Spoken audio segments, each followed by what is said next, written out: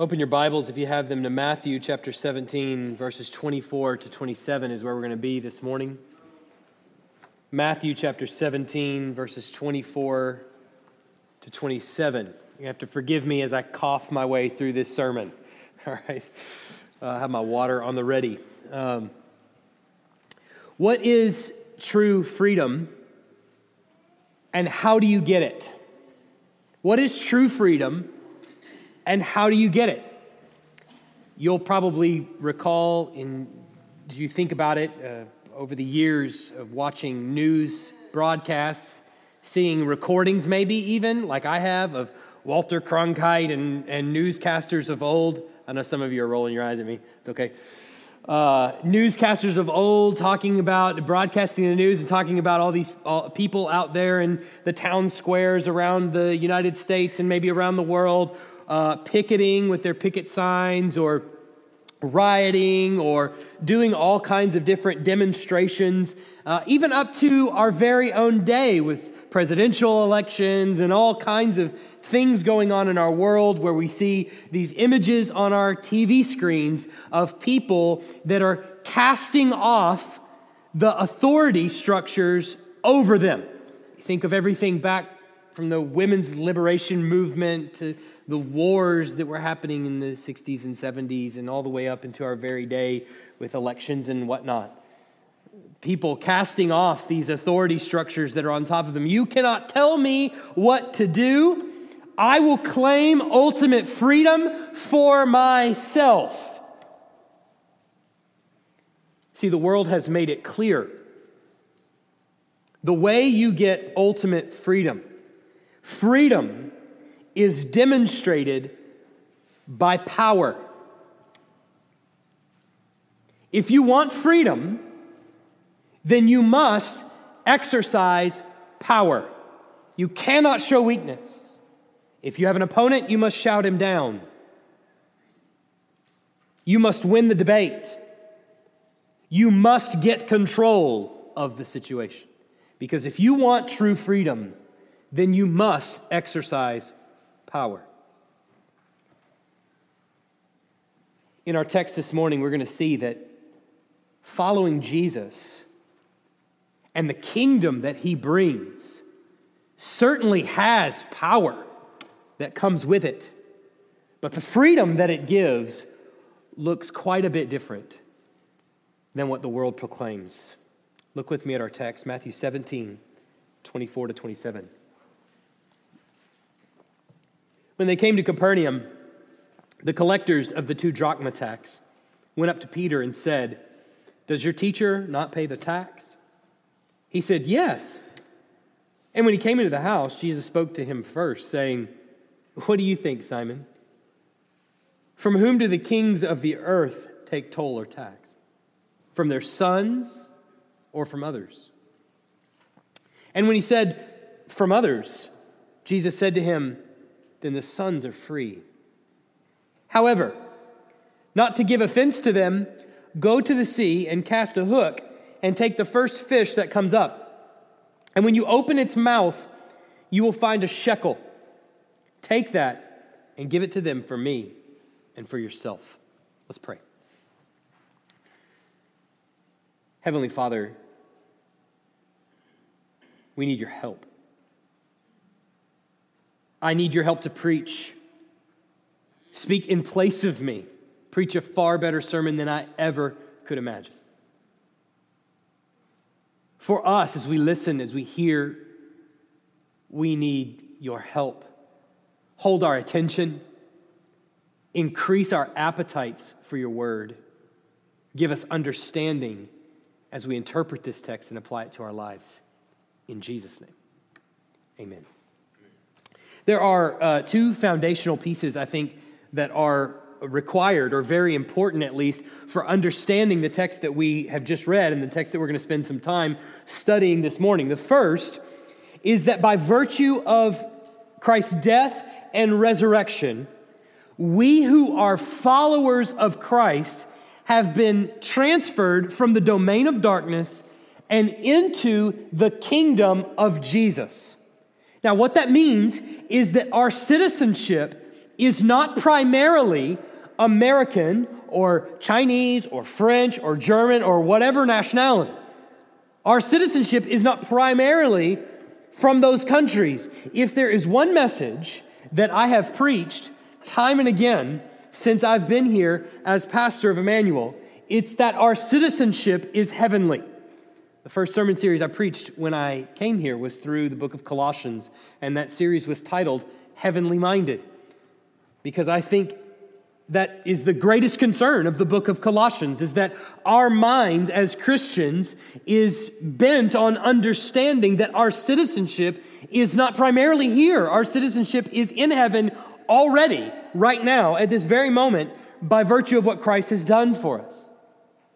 Now, this way of understanding our status, that it's currently a heavenly citizenship and not primarily part of the temporary kingdoms of this earth, has a lot of implications. For instance, if you're currently a citizen of the kingdom of heaven, then which law takes precedence for you? The law of the kingdom of heaven or the law of the United States of America? Well, it's the law of the kingdom of heaven, of course.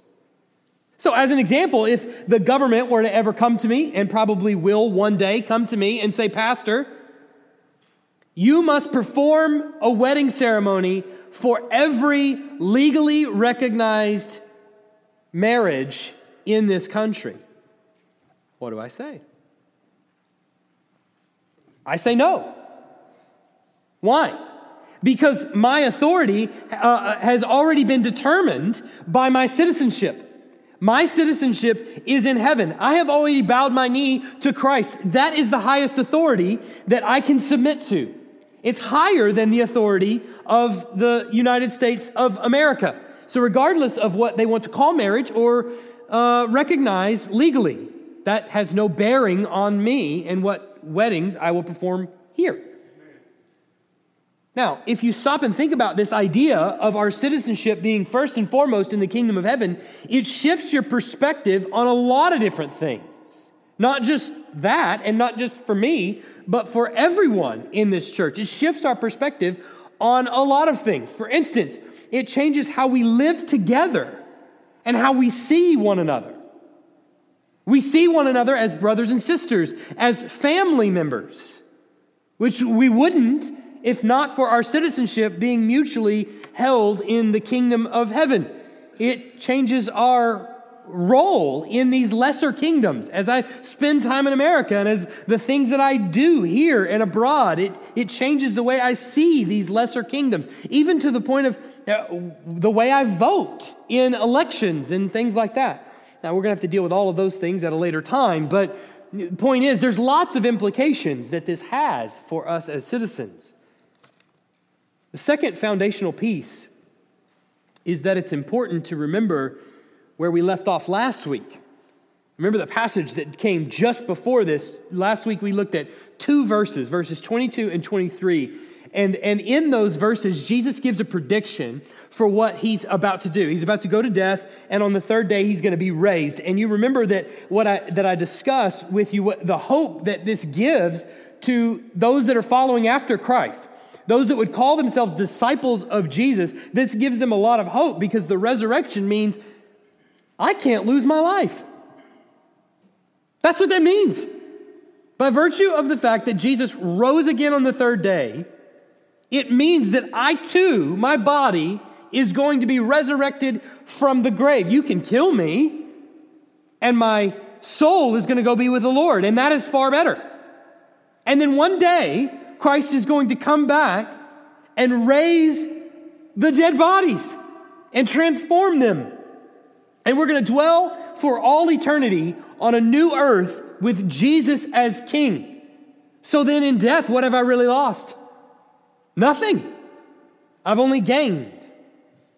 Now, when you consider all of that, citizenship, resurrection of the dead, and the confidence that that gives us, when you consider all of that, you might think to yourself, I have a lot of freedom.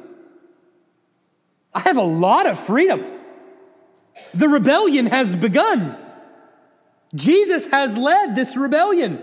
It has begun. And so I can thumb my nose at any authority that would ever be over me, because what's the worst that they can do to me? They can kill me, but that will only improve my state. Why don't we say to the government then, I'm not paying those taxes? You can put me in jail if you want. You can kill me if you want, but it doesn't matter. You're only temporary. You don't have any authority over me. Who cares? Or maybe if the president walks in, you might say to him, I don't have to pay allegiance to you. I don't have to call you Mr. President or Sir. You're just a man. You don't have any authority over me. Well, that sounds like freedom. And freedom of a people who are not afraid of death. But in the passage that I want us to see this morning, there's one main observation of how Jesus and his disciples avail themselves of their freedom. And it's this: citizenship in the kingdom of heaven provides you with freedom from all in order to submit to all. Citizenship in the kingdom of heaven provides you with freedom from all in order to submit to all. So the first thing that happens in this passage is that Jesus and his disciples, they come to Capernaum, which is their home base of operations. They're getting ready to leave to Jerusalem, but they gather together in Capernaum, and they're approached by a tax collector who's collecting what's said there is a 2 drachma tax. But this tax collector poses a question to Peter, probably outside the house, and kind of corners Peter and asks him whether or not Jesus is going to pay the tax or not. And if Jesus doesn't pay the tax, then odds are his disciples also are not going to pay the tax. Now, there is a lot of historical information that you need to get an appropriate understanding of this passage and to really appreciate what's happening here. First of all, the tax that's being taken up in this passage is not a Roman tax. This is a Jewish tax. And that's really important. It's not a Roman tax, it's a Jewish tax. So when you see verse 24, the collectors of the 2 drachma tax, these aren't the same people as the tax collectors that we've come to be familiar with in the Gospels. You know the tax collectors, the lowlifes and the reprobate people that are there with the sinners that Jesus goes and eats with, and everybody goes, why are you eating with sinners and tax collectors? This is not the same group of people. The tax collectors that are the rejects in society, they are collecting taxes for the Roman Empire. That's part of the reason they are the rejects in society, is because they're seen as betraying their fellow brothers and sisters in the Jewish faith. They're basically sided with the Roman Empire. These tax collectors are collecting taxes for the temple. So they're coming in gathering taxes for the temple. The temple tax, on the other hand, is a yearly tax that was taken, obviously, every year of Jewish males from 20 years old and upwards. And all of this was based on Exodus 30, 11 to 16.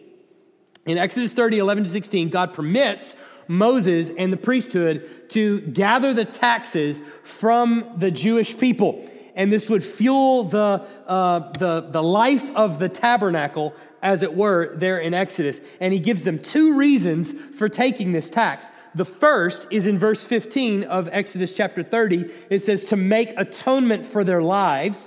And then as it says in verse 16 of Exodus 30, and it's also for the service of the tent of meeting.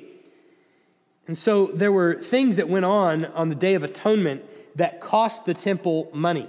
Not only the time of the priest, but lots of other resources and things like that were consumed there for the tabernacle. And the men that were counted in the census were responsible for basically bearing the cost that would be incurred upon the tabernacle, or in Solomon's case and afterwards, the temple. Any cost that would be incurred was borne by the men of the country.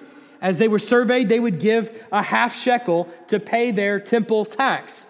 Now, another thing that complicates this part of the story is that there's several currencies that are being looked at here. First, there's a shekel, which is a Jewish currency. It's still the Jewish currency to this day. Then we see in this passage, in several other passages in the New Testament, the drachma, which is a Greek currency. And then you'll also see in various other passages a denarii, which is a Roman currency. And all of these currencies are used within the land. So that further complicates everything. I'm sure you'll remember stories of, especially the story of Jesus going into the temple and turning over the tables where the money changers are there in the temple. This is exactly what they're doing. When you come to pay your temple tax, you take your money from drachma or denarii and you change it over to shekel, since that's the only currency permitted to be used for a temple tax. And so they're converting the temple tax money from drachmas and denarii to shekels. Now, regardless of all that, the half shekel is about equivalent to 2 drachmas, which is 2 days' wages. So the temple tax is not a small fee. This isn't a menial amount or small amount of money.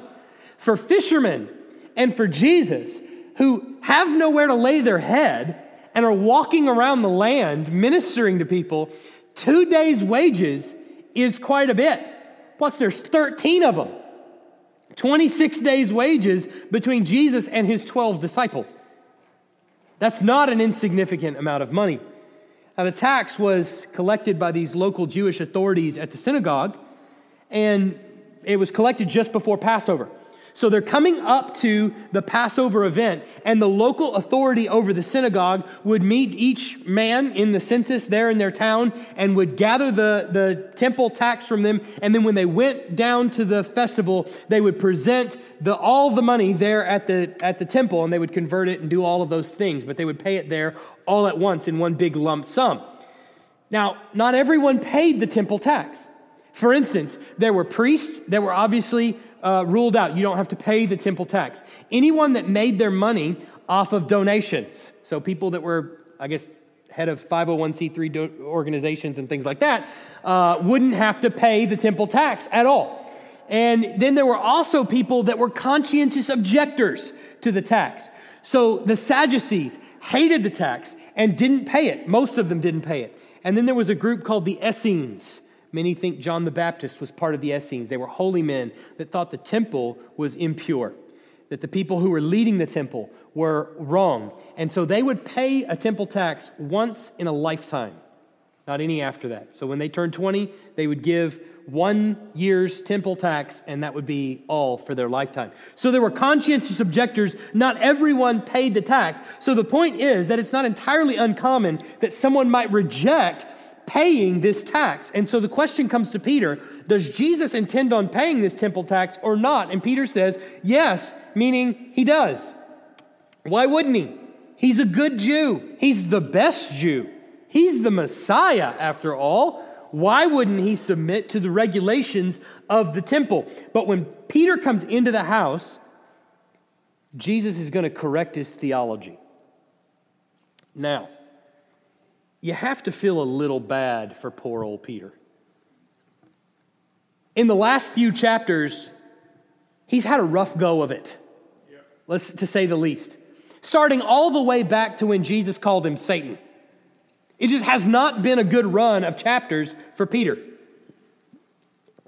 Now, he just told this tax collector that Jesus is going to pay the temple tax, but then he comes in and it seems as though he has misunderstood Jesus yet again, at least some very important parts of the Messiah's ministry to the Jews. And so in Peter's defense, it's entirely possible that Jesus has paid this temple tax before. This is not the first year that Peter is with Jesus. In fact, many people think that this is the 4th temple tax that has come around in Jesus' ministry.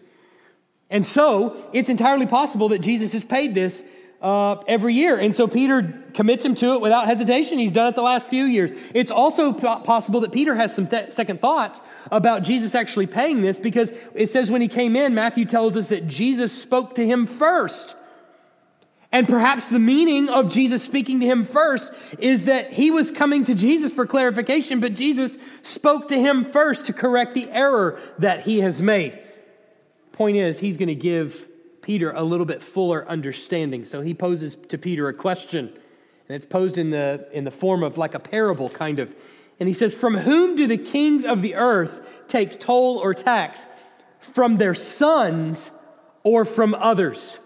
The question is simple enough to understand, but the meaning is a little bit deeper and a little bit more complex. When kings take taxes, does the king bother to collect taxes from his own children? The answer is, of course, no, he doesn't. Why would you collect money from your own children? It's like when your children break something in your house and they tell you that they want to work or do chores for you to pay it off. You might as well just go buy the lamp yourself, right? Because you're just paying yourself back for the mistake that they made. They need to go make money from someone else and give that to me, right? That's the reality. And so why would you take taxes from your own children? Taxing your own children doesn't make sense. And so Peter answers correctly. He says, "From others." And then Jesus responds, "Then the sons are free." Now, understand the meaning that Jesus is getting here because it has a couple of layers to it. First, the king that is collecting the temple tax is whom? God. God is the king of the temple. God is the one that is collecting the tax from the Jews by means of the temple. So then what is Jesus saying here? By virtue of the fact that he is the Son of God, that makes him free from being taxed by his own Father. Do you understand? Peter, think about it for just a second. The logic breaks down. You yourself confessed just a few chapters ago that I am the Son of God. Why would my Father take taxes from his own Son? Who do you think I am? That logic doesn't even apply to the kings of the earth. But there's another layer here to his meaning of the sons are free. It's at least implicit in the text, if not explicit in the text. The ones falling into the category of sons of God is more than just Jesus. Because by virtue of being disciples and following Christ, the disciples are also considered sons of God. John tells us in John 1:12, "But to all who did receive him, who believed in his name, he gave the right to become children of God." Romans 8:14, "For all who are led by the Spirit of God are sons of God." Galatians 3:26, "For in Christ Jesus you are all sons of God through faith." And the point that Jesus is making is that the sons, both he and all that follow him, are free from the regulations of the temple. The Jews who are not currently submitting to following Christ as his disciple, where do they go for worship? They have only the temple to go to. Their access to God is only through the temple. And so that's the only place they have to go to worship. But what do the disciples have? They have God in the flesh standing in front of them. He is who they go to for worship. Therefore, the people that go to the temple for worship have to submit to the temple and to its regulations, but the ones who are made sons of God by virtue of their discipleship with Jesus are not required to submit to the temple regulations in any way. But then Jesus demonstrates his power. It's here that Jesus flexes his muscle, shows what kind of real power he has. Not in the miracle. We'll talk about that in a second. But in what he says next in verse 27. However, not to give offense to them. He pays the temple tax so as not to give an offense. He's the Son of God. He is exempt from all regulation. It's basically God taxing himself. He's exempt from it. All the righteousness of God is packed into a flesh and bone frame, standing right in front of the disciples, exempt from all regulation, and yet he's unwilling to offend the tax collectors. You see a similar picture in Matthew chapter 3 when Jesus goes to be baptized. He gets into the river and John goes, wait a minute, why are you coming to me to be baptized? I need to be baptized to you. Jesus has nothing to repent of, and yet he is still getting into the water, submitting to God in all things, because these are the things that God requires of his people. And so Jesus is going to submit himself to it. Because the one who is the most powerful is also the one who is the most free. Can do whatever he wants. But as it turns out, in the kingdom of heaven, submission is the truest exercise of power and freedom. In the kingdom of heaven, submission is the truest exercise of power and freedom. This is completely backwards from the way the world works. The world would scoff at what I just said. That sounds like lunacy. Submission is not freedom. Submission is a curse word in our culture. That's not freedom. That's not power. That's weakness. It's completely upside down from what conventional wisdom would tell you. This is backwards from what we see every day on our TV sets. No, the world would say. The strongest, the mightiest, the richest, the loudest, the smartest, the one with the sharpest tongue and the cruelest intentions, that one is the most free because he has the most power. No one can touch him. The one that can stand on the tallest platform, have the most people serve him, command the most attention. This is the one that has true freedom. This is the one that has true power. The one that doesn't have to submit to anyone. This is the one that has freedom. This is the one that has power. He never has to submit. Can you imagine never having to submit? Doesn't that make you free? Doesn't that mean you have power? I want to illustrate the way the world thinks of freedom and power versus what Jesus and his disciples are doing here, if possible. I want you to imagine two scenes. The first scene is taking place in Washington, D.C. Right there on the steps of the Capitol building, there at the National Mall. And inside the building, some new law is being debated on the floor of the Senate. Republicans and Democrats are battling back and forth, arguing and filibustering and doing all of those kinds of things. And outside the Capitol building are hundreds of protesters, both Republican and Democrat. Both have signs that say the exact opposite things. T-shirts, blue and red, saying whether they're for or against the law that's being debated. Both have their megaphones, and they're doing their best to out-yell the other one with their chants and their rhymes and their limericks and all those kinds of things. All they want to do is shout the other one down.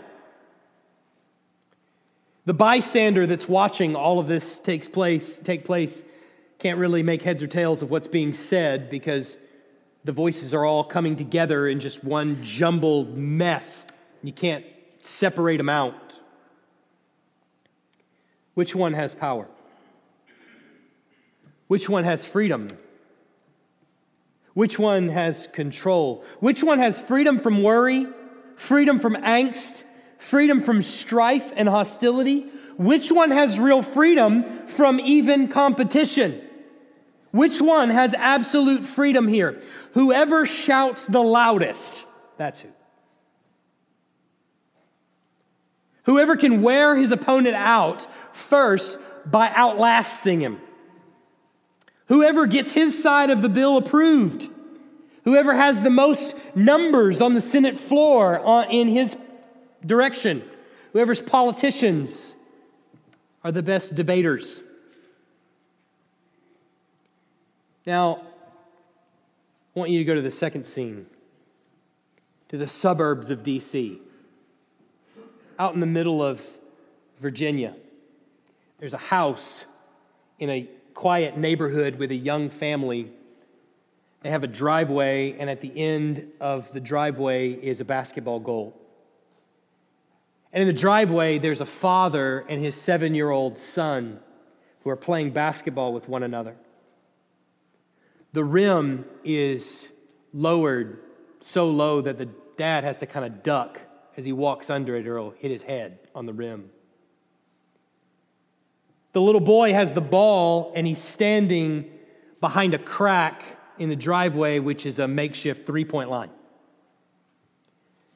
And the little boy does a juke move around his dad and takes off running, not dribbling the ball, of course. And the dad doesn't call him for traveling. The dad instead acts like his ankles are broken and falls down to the ground like he's been fooled. And the boy takes off running up to the goal. The dad gets up to chase his son down. His son's now standing under the goal, probably a little too close, trying to get a shot just right so that he makes it on the first try. And he's kind of looking over his shoulder at his dad, who's now up.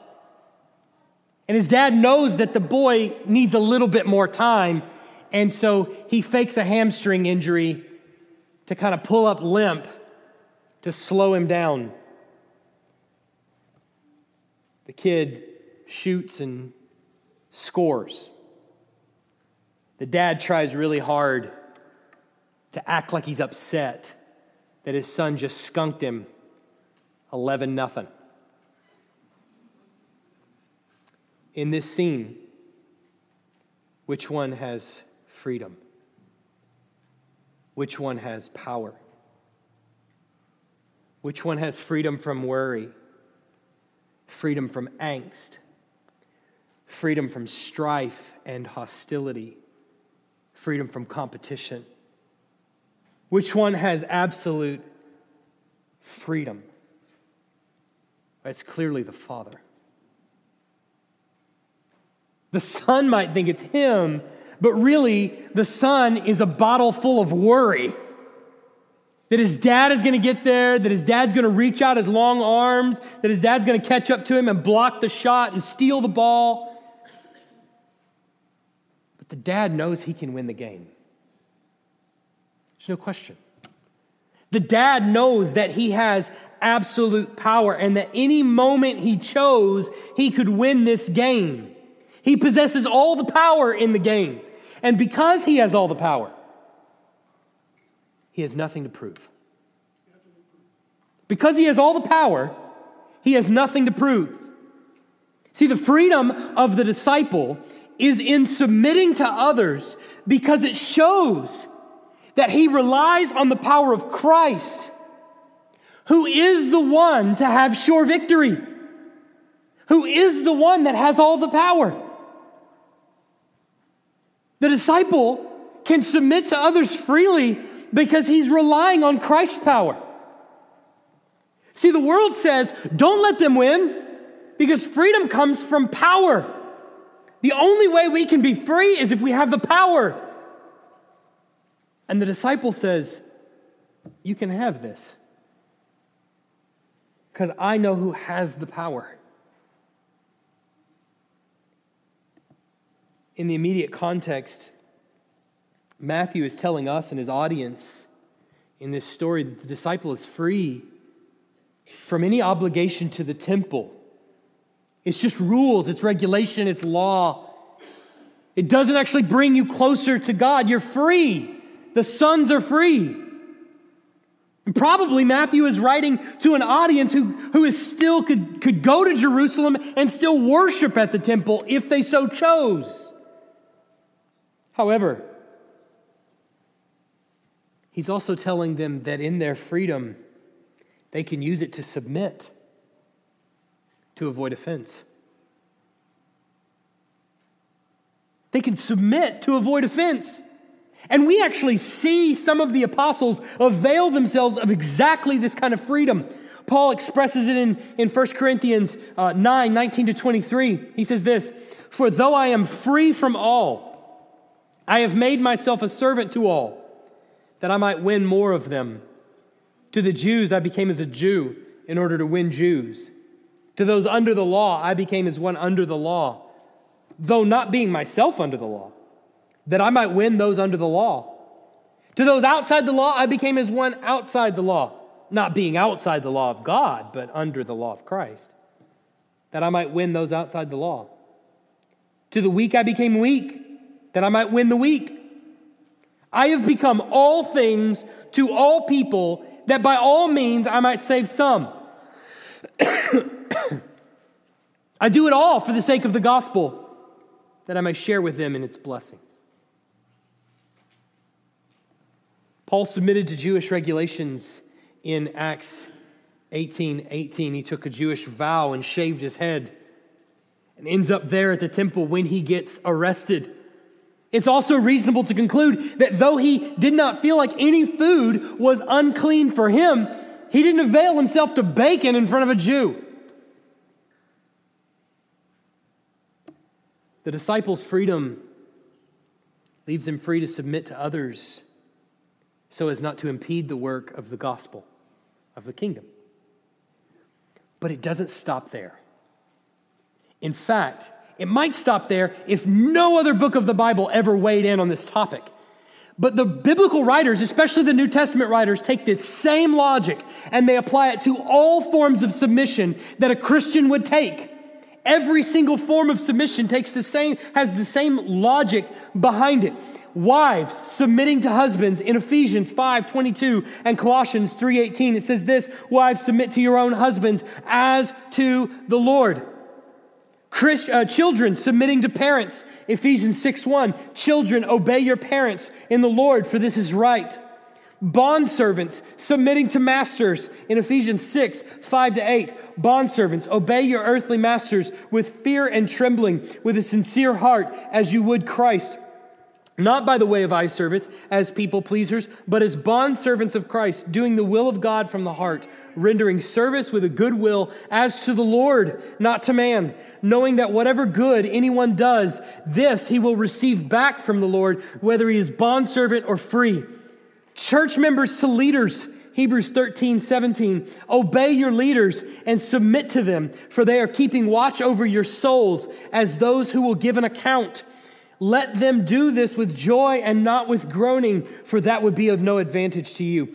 Every human institution, 1 Peter 2:13-17, be subject for the Lord's sake to every human institution, whether it be to the emperor as supreme or to governors as sent by him to punish those who do evil, to praise those who do good. For this is the will of God, that by doing good you would put to silence the ignorance of foolish people. Live as people who are free, not using your freedom as a cover-up for evil, but living as servants of God. Honor everyone, love the brotherhood, fear God, honor the emperor. Why is it, brothers and sisters, that the disciple is free? Why is it that the disciple can submit to all of these people that God has placed over our heads? Because we ultimately serve a king who has real, lasting, eternal power.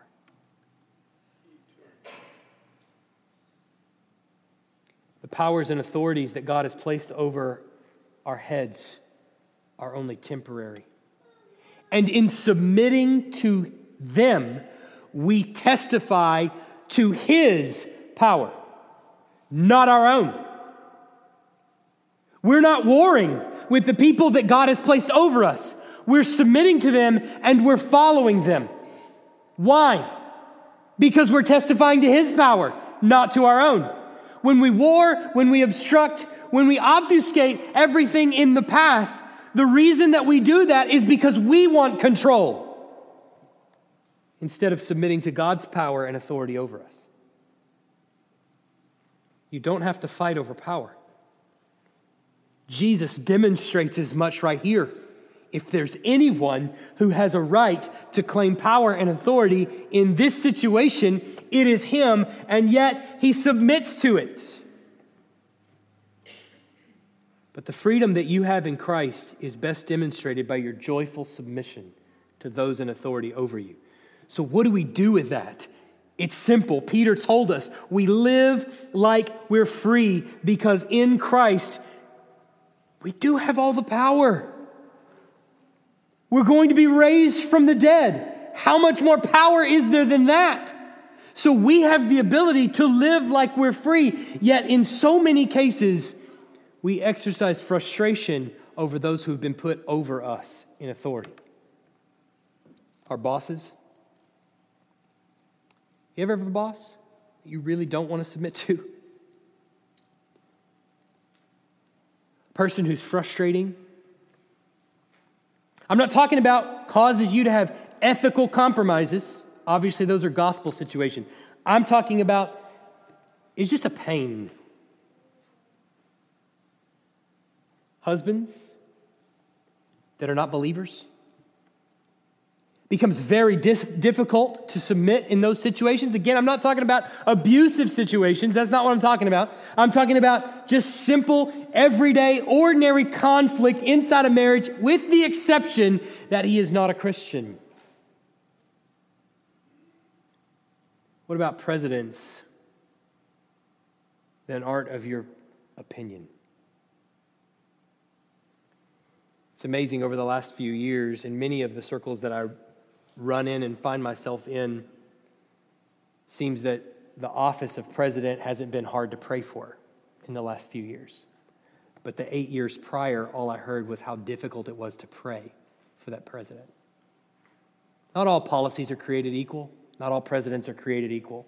There were so many things that I disagreed with under the Obama administration. Abortion is unconscionable. And many other things. So-called same-sex marriage became legal under that administration. But why is it hard to pray for a president when we're commanded to do it? Because your prayer for that president isn't submitting to him.